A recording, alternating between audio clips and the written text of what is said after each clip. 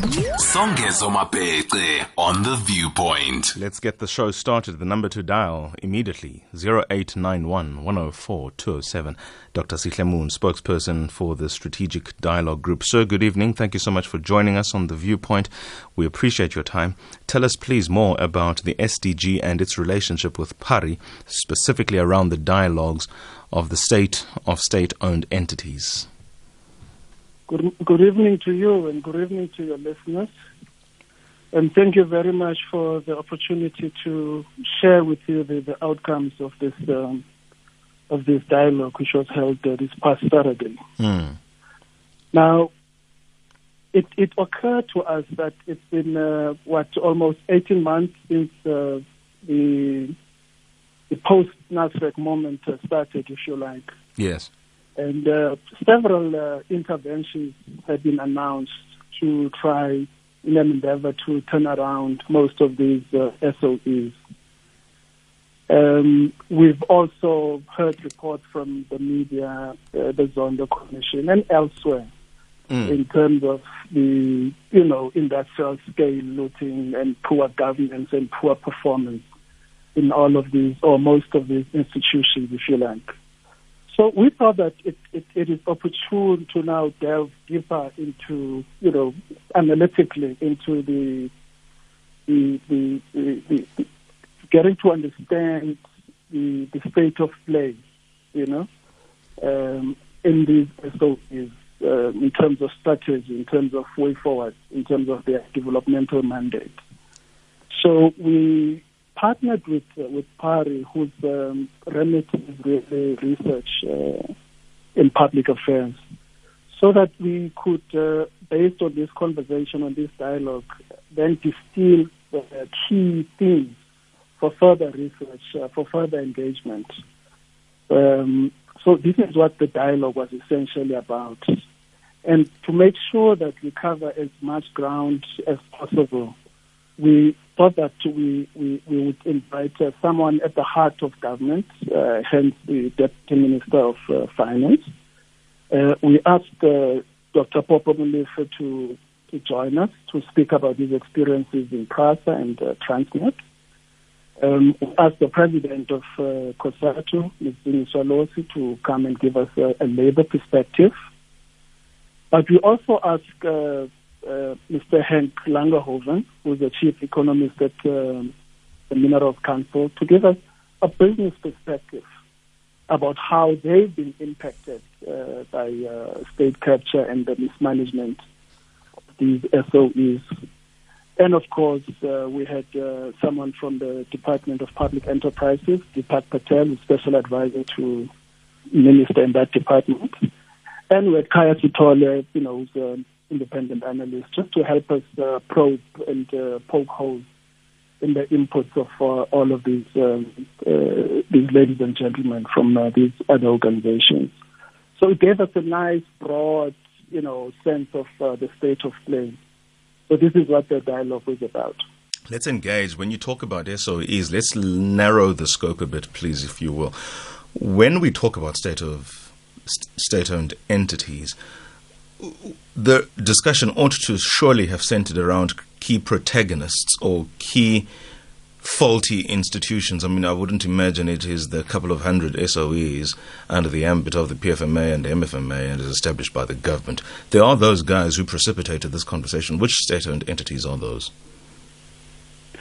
Well, it's always going to be tricky to have a generic conversation as against focusing on, say, an ESCOM. You know what I mean? Yes. But we needed to start a conversation somewhere. And because this is part of a research endeavor, we thought that we would benefit more from a broad, conversation. The research will delve deeper into specific entities. But as ever, you would expect that, ESCOM will feature prominently in any conversation about SOEs right now. Yes. PRASA will feature prominently, Transnet, Denel, and so on and so forth. So people use the various entities by way of example. But the idea was to really look at in principle whether we are making any headway, all right, Secondly, whether we are equipped in general terms to fix the institutions and institutional arrangements in the state, but also in terms of the partners themselves, labor, business, whether these people are playing their rightful role in helping to turn around these institutions. So yes, it was always going to be a weakness if you focus on SOEs in general. But we used various presenters used specific examples to make the point they wanted to make. For sure. Just a slight correction there. I'm in conversation with Dr. Sihle Moon, and the numbers to dial are not the usual 0891 numbers. I beg your pardon for that. I do understand that the lines with that number are temporarily down. Please then take this number down, if you will, for the purposes of engaging us on the phone. 011 482 1510. 011 482 1510. Alternatively, 9216. 1510 or 9216. Thank you so much. Dr. Moon, let's zero in on the issues. You sort of engaged about the state of play in the SOEs, specifically as it pertains to their developmental mandate. Great. Yep. In terms of trying to find solution, did it at all feature prominently? Did it at all feature the role of leadership despite... No.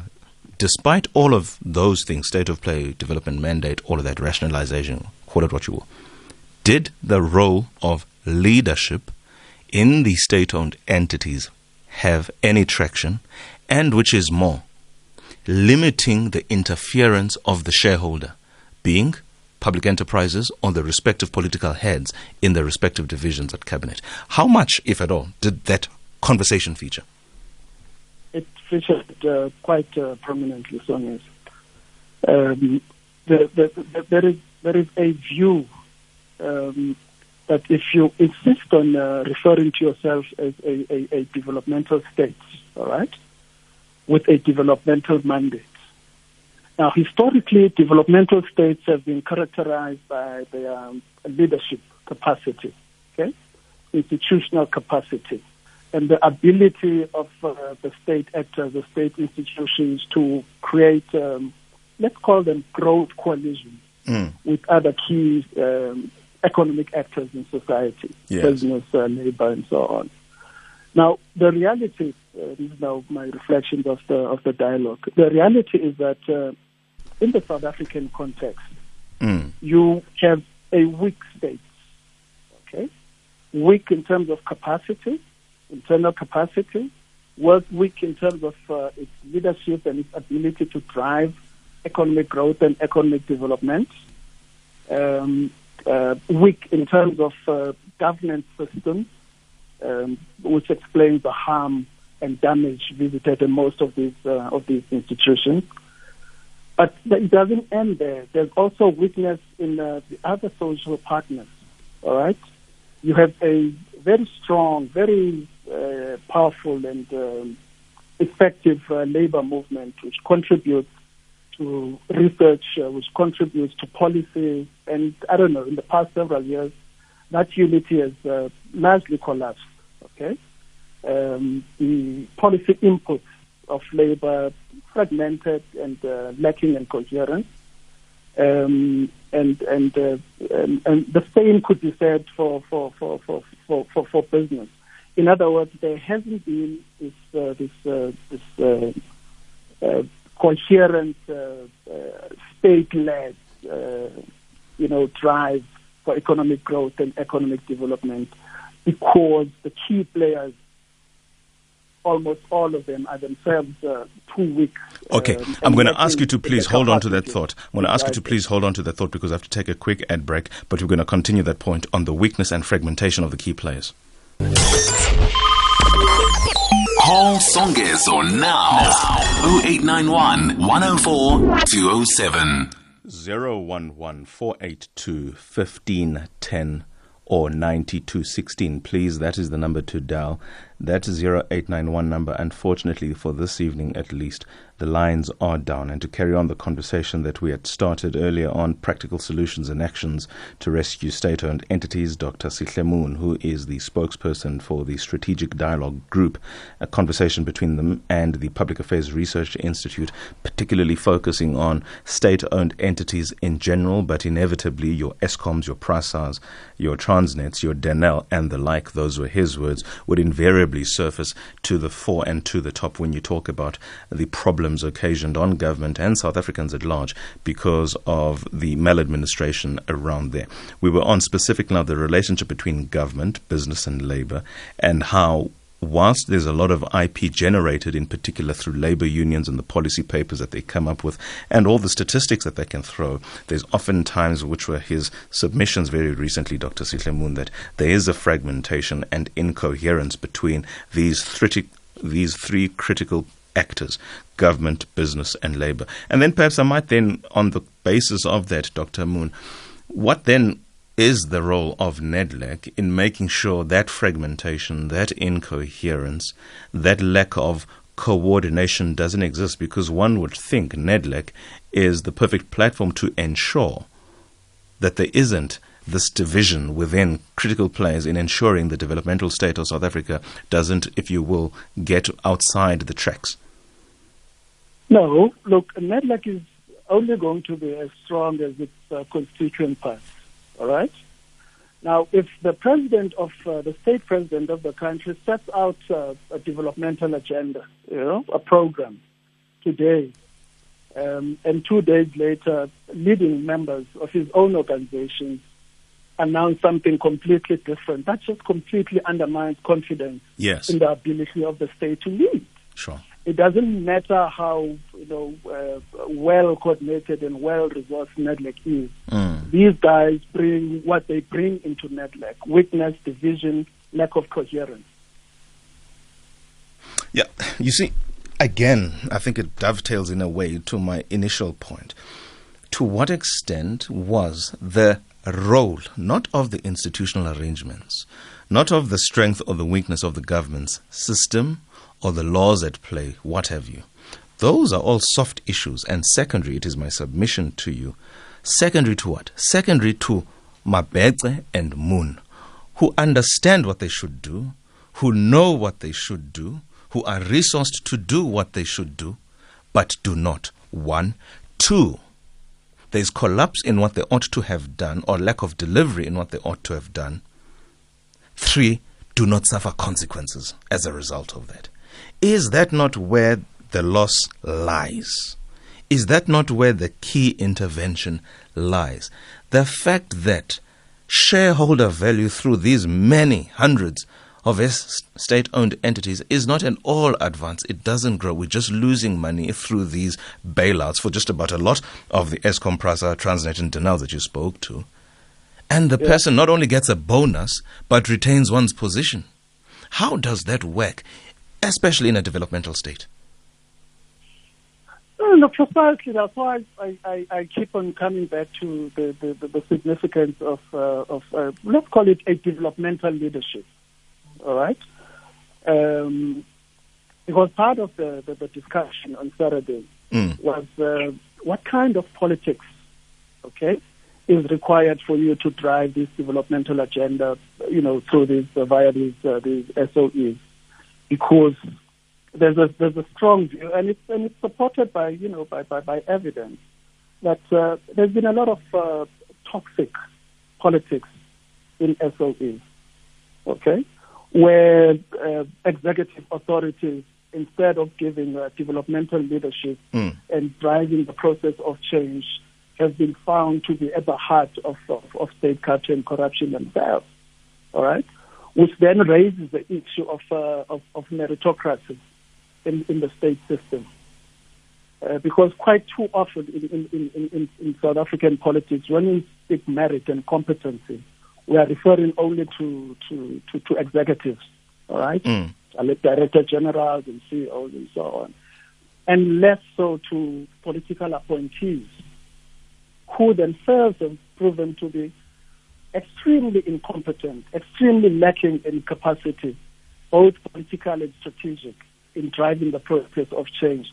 But, I mean, crucially, as you made the point, but also at the heart of the process of corrupting and undermining the capacity of these institutions. So those issues were raised quite sharply, and some of the themes that PARI and us will be taking forward for further research, and hopefully, with policy proposals as to how you deal with that. Let me give you an example. Please. The SABC, I am allowed to speak about the SABC, You can right? speak about what you want. Example. The SABC could probably have been in a better place had the problem during that time, had the problem only been your former COO. What time? Don't give us riddles, please. Give us facts. What is that time? Your former infamous COO, Mr. Claudio Mutsueneng. Claudio Mutsueneng. Yes. Okay. Now, had you had a competent and professional board, all right, to reprimand and give proper directions, we could probably have dealt with that issue sooner. But let's go beyond that. At executive level, had you had the kind of executive authorities with the necessary capacity, the necessary skill and drive and desire to change the institution, you could have managed that issue much, much better, differently, or curbed it much earlier. But when incompetence, when the rot is so widespread across the board, from the executive authority, the government system, to what should be professional at the lower level, then you have a conspiracy of incompetence across the board. What is your saving grace in those circumstances? Okay? So the view at the dialogue was that, yes, you want professionals, but you also want competent and meritocratic appointments at political level. But you're also looking for board members who are not there because they are unemployed. Okay? You're looking for people who understand the sector, who understand governance, and who are able to take decisions and do not fear their executive authority, but understand the professional and legal relationship they have. Fair enough. Executive authority. I'm going to ask you to pause there for a moment. Thank you so much for that very elucidated response, Dr. Sihle Moon, spokesperson for the Strategic Dialogue Group, who just this weekend, in consultation with the Public Affairs Research Institute, inviting Deputy Minister of Finance David Masondo, Phopho Molefe, chairperson of the Transnet Board, Zingiswa Losi, president of COSATU, Deepak Patel, special advisor to the Minister of Public Enterprises, Henk Langenhoven, chief economist at the Minerals Council, Kaya Sitole, independent analyst and academic, discussing state-owned entities and the way forward. To contribute to this discussion, 011 482 1510 or 9216 is Gamogelo in Johannesburg. Good evening. Thank you so much for joining us. Hi, Bob Songes. How are you? Well, sir, how are you? I'm good. I think I want to remind South Africans that to analyze the problems within state-owned entities has been done with clear recommendations and timelines by the presidential review, SOE presidential review, which was led by Mepiega, Bondate Mashinini, they were there as well. And I see we are now going back to analyzing the problem when we already have recommendations on the table in terms of what needs to be done. And that presentation is a public document. My serious concern is that for the past few minutes, we've been probably talking not even at a deeper level of what are the issues, because that job has already been done. So my question is, why are we going through this exercise again? Because you are absolutely right, Bob Songezo, that the governance at the core. So, I mean, for an example, recommendation number 2 just said a government must issue and enact one piece of legislation that governs all the 707 SOEs in the country, right? So the recommendation is on the table. You know, I was so worried, Songezo, and as a public, for an example, and I will say that if you look at the history of Ntate Popomolefe, they are part of the problem, where we take leaders from one SOE to another, and if you look at the SOEs where they've been, most of the board members, they didn't leave this SOE profitable, right? They left them in a mess, regardless of whatever they did, and they will still leave it as a mess until you resolve the governance problems that are sitting in the SOEs. Let me make you one example, Songe, so if you have 1 minute. I do. Quickly, please. I was worried, right, when Ntate Molefe went to the court with a purchase order, right, with a purchase order on his hand. Now, my problem is this. Is this not an operation? A chairperson of the board sitting with a contract of a supplier with a purchase order. What is their role? Because, and the president made an announcement, just as an example, Songes, on the matter of procurement. He said, board members must get out of supply chain and operational decision because they govern, right? But now, and we are expecting, and by the way, he was applauded in the country. Yeah, you know, he took the contract, the court is reversing it, but that's a real problem for me. That until we resolve the governance of this SOEs, unfortunately, we're not going to resolve anything. So lastly, please, let's not go and reanalyze the problem of SOE. That has been done. And there are a team of people, experts, that went almost over a year discussing, went through the country. They even went overseas. They looked at best practice. The solutions are there. We must ask the questions to the president and to the minister to say, why are you not implementing? Thank you so much. That is the blueprint, and we must only implement that, nothing else. Excellent. Thank you so much. Kabogelo calling us from Johannesburg. Critical points. You want to respond to anything that he said, Ms. Dr. Sihle Moon? Except to say that the dialogue is meant as a research endeavor. Identify key things, key fault lines in the system, the drivers of the fault lines. So the issues that your speaker is raising, featured prominently, but they are only a part of the package of issues. Granted. That you want to look at in turning the system around. Governance features prominently, true, but if you don't fix the leadership issues, okay, if you don't fix the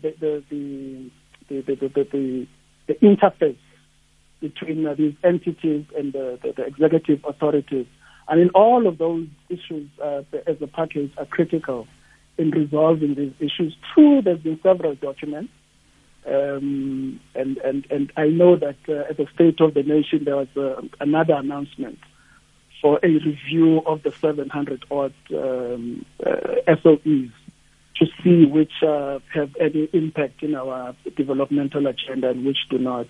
So as I understand it, that process is underway, but really shouldn't stop us from having ongoing conversations about the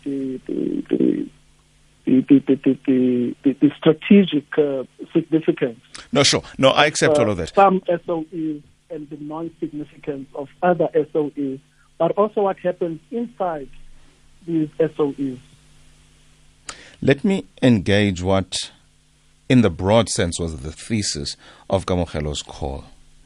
What you're doing is not novel to the space, not to the government, not to business, not to labor, not to the South African who is sitting at home listening to this conversation. It's nothing new. Let's move from that point of departure. You are doing what effectively is IP that is available to this country. You are creating a platform. Very necessary. I'm not dismissing all of that. But it's more of what has been. It is more of what is. Whatever outcome you have will not be novel, therefore. Who is listening to you? Which political office is looking forward to this conversation, its outcomes, its recommendations? Who is licking at one's lips for the purposes of taking what SDG and PARI will come up with and go and implement, because this now is something which is what has been waited for? The interesting thing is that Labour is very excited about this conversation because the political moment is different. Okay, the challenges are different. The political leadership and political authority has changed. There's a new vision that has been set out. So we want to explore that vision. We want to explore to what extent that vision is implementable and to what extent the new moment presents opportunities. Which is that moment? So, when you say new moment, what are you referring to? This is the past 18 months. Sorry, this is the past 18 months. The new dawn. Where several measures have been announced. Several undertakings have been announced, and we want to explore that. We want to nourish on those promises and see what we get out of it. And interestingly, Songes, Labour is part of this dialogue, and they are very excited with this platform and these opportunities because they have views, and so is business. Let me interrupt you, please. Despite the fact that you're saying that there is a document, they still want to participate in this conversation. Let me please interrupt you. Because they have other issues to raise. Let me please interrupt you. Labour, one can say, are part of the problem. Yokosatu is wanting to dip into the funds of the PIC to save ESCOM, among a whole plethora of suggestions which are simply not viable. How unions hold to ransom the progress of business by going on indefinite strikes for 5 months, as we saw with Sibanye, the mine last year or the year before. 5 months to achieve the same thing that was put on the table 5 months before, and the whole economy that collapsed around those affected employees and the value chain of their support with what minimum they have. Is somebody enough telling the labor force or their representative at union level that they are part of the problem in how these unions have been unable, to the extent that there has been leadership shown, to effect their developmental mandate, but cannot because of being held to ransom by Labour? Has anybody said, did that as a conversation come up over the last weekend? No, surely it came up very, very sharply, because you can't very well try to build a social compact without getting to understand the role, the input of each of your social partners. All right? And in discussing the role of those social partners, you also need to be critical, about what each of these social partners has historically been bringing to the table and whether they can indeed improve their offering on the table. This is why I gave you the analysis about the weaknesses and strengths of these key social actors and their failures as a developmental project. So yes, that came up sharply, but we are excited that these social partners want to engage, and they are keen on building a social impact, a social partnership for growth, and job creation, and so on. Here's my final question in this conversation, and I think it dovetails with what you had lamented, and I'm not so sure I entirely agree, though I do get what you were suggesting, that there is internal capacity within the state that is weak. How much value would you place on this general proposition? This country has many capable, qualified, aspirant people, young people might one add, who have the necessary passion and skills to solve some of these problems, but are put in harm's way because the systems that ought to allow them, ought to sponsor them to do their work and job, doesn't. You get skilled people getting deployed to where their skills are not effectively used. Putting Songes on Mabeka, for instance, to go and now lead up a science institution when I know absolutely nothing about science. But simply because I have political connections and I show an acumen or a skill in one discipline, it is assumed that that skill is transferable to another. How many then have we lost because of, let me call it, executive compromise by failing to deploy correctly? No. I buy that characterization completely. It is a huge problem we have, because I agree with you that we've got millions and millions of really competent and highly skilled South Africans keen to participate, in rebuilding their country. But the system has been such that many of them have been sidelined. But which is why we cannot leave the space. Which is why we cannot we cannot stop engaging and ensuring that we open the space and we clean up the system in such a way that those people are able to come in and flourish. Because remember, there was a time when many of these young black professionals came in. A lot of them were sidelined. A lot of them were pushed aside, accused of all sorts of things, simply because they would refuse to cooperate with an agenda that was untoward. So we are hoping that part of what we will achieve here is the creation of a system that is much more friendlier to people with skills and expertise, something the system desperately needs. Fantastic.